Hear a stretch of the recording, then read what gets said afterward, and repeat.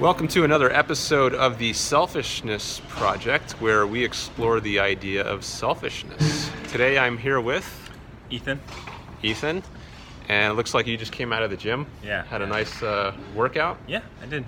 All right, well, since you just came out of the gym, maybe I should ask you about working out and how that relates to selfishness, if it does. So do you think that going to the gym and trying to get healthy is a selfish thing to do? I would say it's definitely me-centered. So if you think about it's not selfless. So if it's not selfless, there's probably some selfish motives sometimes, because I want to look better, and I want to get some advantage, or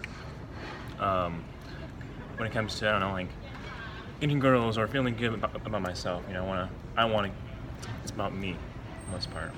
Okay. Yeah. So yeah, I can definitely see. I work out some too, so I can relate to that for sure.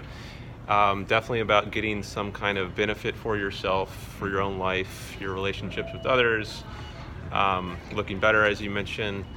So we often hear that this word selfishness is typically used with a kind of negative connotation. But does that apply in this case? Like, if going to the gym is being selfish because you're trying to get these benefits for yourself, is it a negative thing to do? No way. No, yeah, not at all. It definitely can be a prime motivation for some people.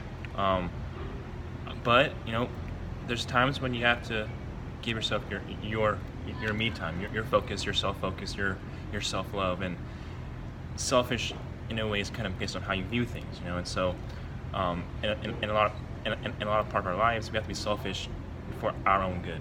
Like if we have a friend or some person in our work who is just a very negative person, we have to choose, or someone in our life who we just want to, we have to cut out because they're just dragging us down, making us feel bad.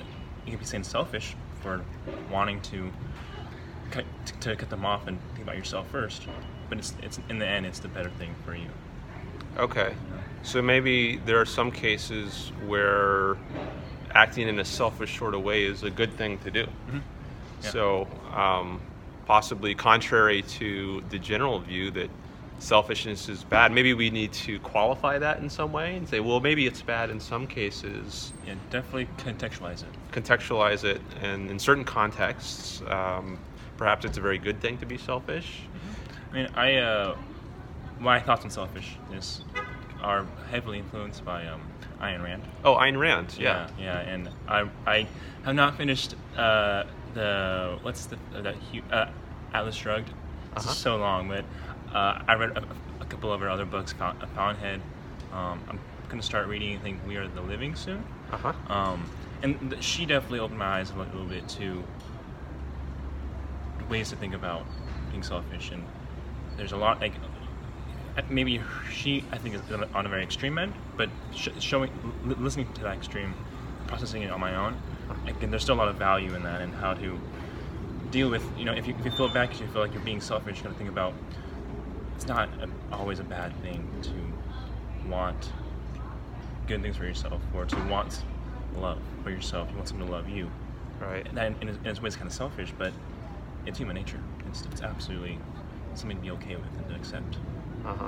It's interesting that you mentioned Ayn Rand. I love Ayn Rand. I've read lots of her books, and actually reading her work is a big part of what motivated me to do this project and have discussions with people about this topic. So this is the first time it's actually come up in an interview. Yeah. I was wondering when that was going to first happen. But I think it's she definitely has an interesting perspective. I think she has some very important things to say about it. And